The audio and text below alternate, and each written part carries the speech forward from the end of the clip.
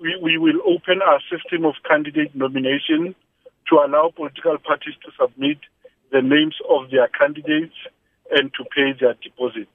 Similarly, we will start receiving applications for South Africans who are overseas or who will be overseas on the day of election to apply to a vote by special vote and to indicate at which mission of the South African Republic they'll be voting at overseas. Also, on that day of proclamation, the election period starts and the code of conduct is then applicable and is binding on all political parties.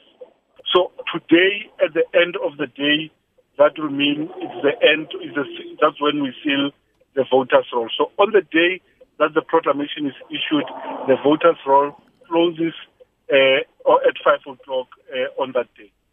So even on the day of proclamation, we can still register people.